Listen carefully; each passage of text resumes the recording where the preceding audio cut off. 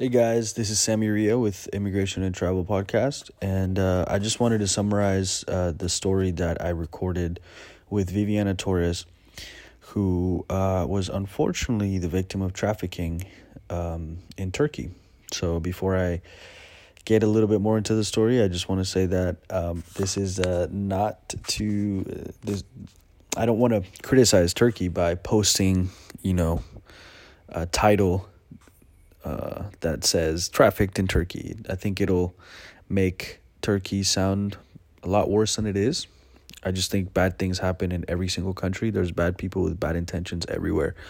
I have heard great things about Turkey, so I have nothing but positive things to share about the people from Turkey that I've met. And people never stop talking to me about Turkey during my travels. They always mention Turkey as one of their top destinations. So I wanted to get that in there first. But now let's talk a little bit about Viviana. Viviana was born in Bogota, Colombia, and she lived there for 20-something years. And she was a professional salsa dancer. And she was part of a group, and that group had a leader who was pretty much like the instructor, but also sort of supervisor, manager. And the supervisor let the group know, it was Viviana and 5 other girls, that there was a contract on the table from Turkey, and that they would be paid to go dance professionally for people there. And Viviana had never left the country. She was very excited, and she obviously said yes. She had a dream of living somewhere else and moving, and she finally saw the opportunity to do so. And on top of that, she was doing what she loved. So she and the four other girls began doing the paperwork, sending in their passports to get the visas, and eventually everything was ready. I do remember Viviana telling me that her parents and her sister had some sort of sixth sense before she was leaving that they didn't want her to go, and Viviana actually told her instructor that she was changing her mind, but the instructor let her know that it was too late. She had already sent in her passport, and that she was going to let down the other 4 girls, and that she could potentially ruin it for the rest of them. So Viviana accepted and went. She took 1 full day to travel, and she arrived in Istanbul. And then she was picked up. All the girls were picked up, and they were driven to Bursa. Bursa is actually a boat ride away from Istanbul. So they were picked up in a car. They were put on a boat and taken to a city that's further south in Turkey called Bursa. They arrived there. They checked into a hotel. Everything seemed fine. They were welcomed. They were given a huge celebration the first day. They were told what their duties were. But then the next day, everything changed. The next day, she told me that the people running this hotel slash nightclub slash place where a lot of men go to watch live music, and especially Turkish live music. She told me that the place and the people running the place were looking for the girls to do just a little bit more, and by that they meant that they were going to dance, but they were also meant to sell as much alcohol as possible and to satisfy the clients as much as possible. So they were pretty much told that if they wanted to make more money, they would have to satisfy the clients as much as they could. It wasn't something that they were forced to do, but in a sense, that was kind of like what they were pushed. I don't know how to explain this. The way that Viviana explained it to me was they didn't give us any consequences of like what would happen if we didn't do that. But there was a fear and manipulation that they instilled in all of us. And all of us did it. They all worked from 11 p.m. to early mornings. And by early, I mean 10 a.m. the next day until the place closed. And they were to go up to the consumer, get them to buy as much as possible. If the consumer wanted to get a touch, they wanted to feel somebody up, then that, the people running the place said, if that's convenient for you, then let it happen. And so in just one day, everything changed. The flights that they were given, the flights and the transportation, meaning when they arrived and then when they were taken to the place, that was supposed to be something that they covered, and they ended up taking that money away from the girls for the first 2 months. So the first two months, the girls couldn't do anything. They weren't making any money because the money that they were making was to pay it all back to the people who had brought them there. Obviously, none of this was part of the contract. The contract said they were there to perform salsa at particular times or time slots throughout the night. But that wasn't the case. The hotel in which they stayed was a hotel full of girls from all over the world, from Cuba, Ukraine, Brazil, Colombia, from Africa, and these girls were all doing the same thing. They had all been brought through contracts, deceitful contracts, to go and perform the exact same task, which was to work long hours of the night, sell alcohol, and once again, like I said, satisfy the consumer, the clients, as much as they could. Viviana tells me that this was a very tough time for her, and I asked her if she told her parents if she could get any help, and she said she felt kind of stuck in a place where she didn't want to tell her parents, she didn't want to tell her family, didn't want to worry them, and she didn't want to tell the police there because she said that they were in cahoots with the people running the place. The people running the place had a lot of money, and they could easily pay off the police. And she also didn't speak Turkish.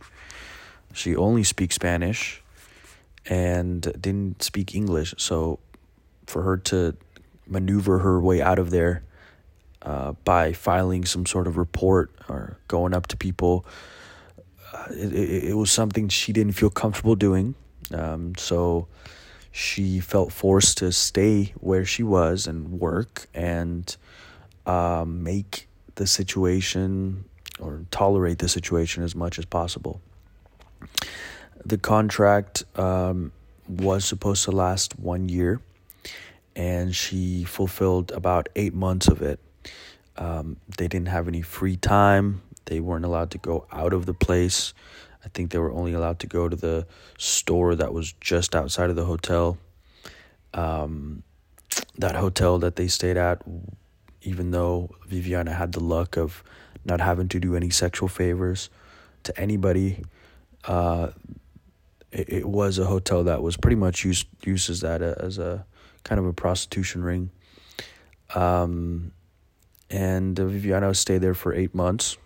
I asked her if girls had escaped, and if that had inspired her to plan her own escape. And she said yes. Some African girls had just left all her stuff, all their stuff behind, and left in the middle of the night. And she said that that was hard to do because if you were to leave all of your stuff behind, that you pretty much left with nothing, and you didn't really know where to go. But she said those African girls did it anyways, and it did inspire her to do the exact same.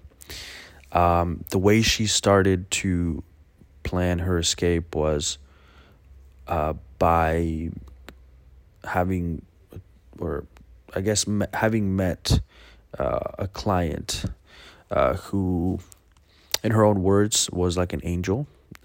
He was able to listen to her story. He kind of knew what was going on, and he had already helped some girls escape in the past.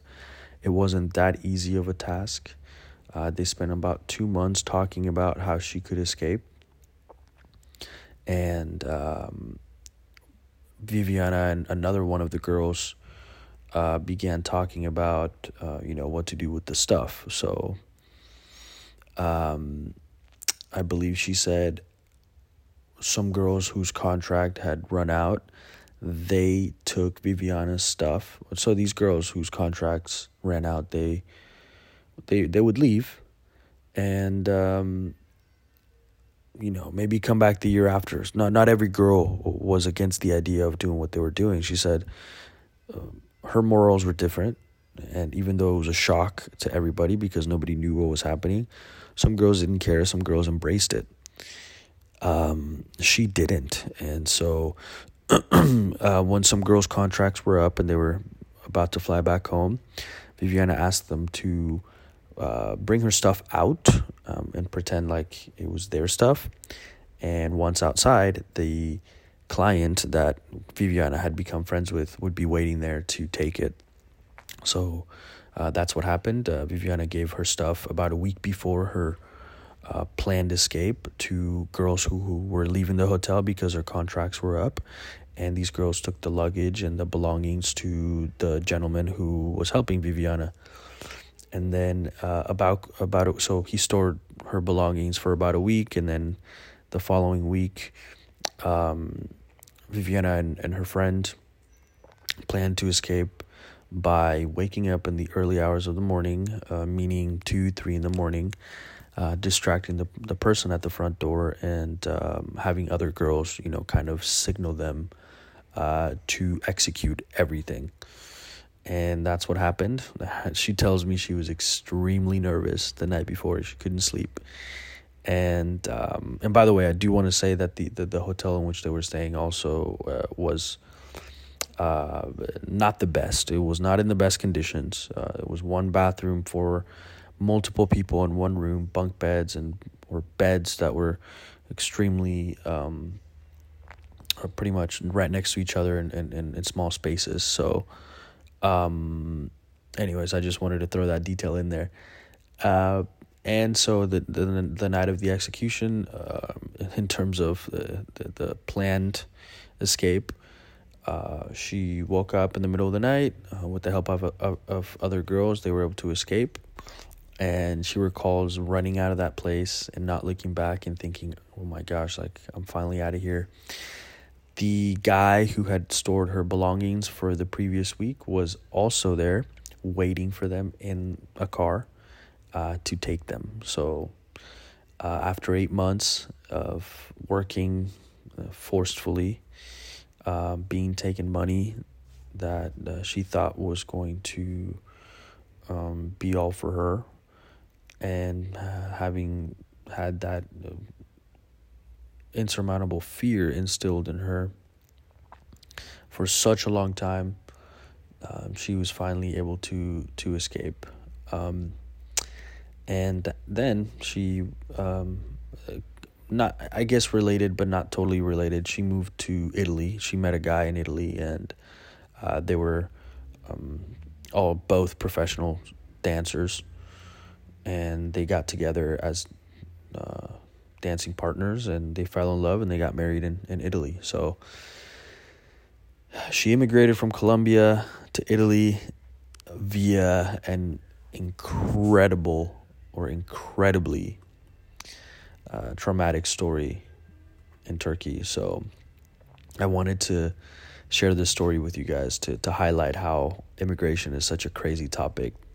Sometimes people can do it in such direct ways, and then also for her in her case, she ends up in Italy really because she was having a torrid time in Turkey and had to escape the contract before it was up. and she had nothing to fall back on. Her documents also were going to be a problem. So luckily for her, she found a guy in Italy who was doing the same thing as her. And she was able to move to Italy, and she's now a resident of the European Union. So a huge miracle came out of it. It's very hard to do, to be able to move to the European Union and become a citizen or a / resident. It's extremely difficult. So she definitely paid the price for really just following a dream, what she thought was going to be a year full of happiness and performing and doing what she loved. So very sad story, but I am happy that she was able to get something very positive out of it afterwards, and that she's living in such a beautiful city as Florence now. But anyways, guys, if you want to listen to way more details, then listen to the full episode.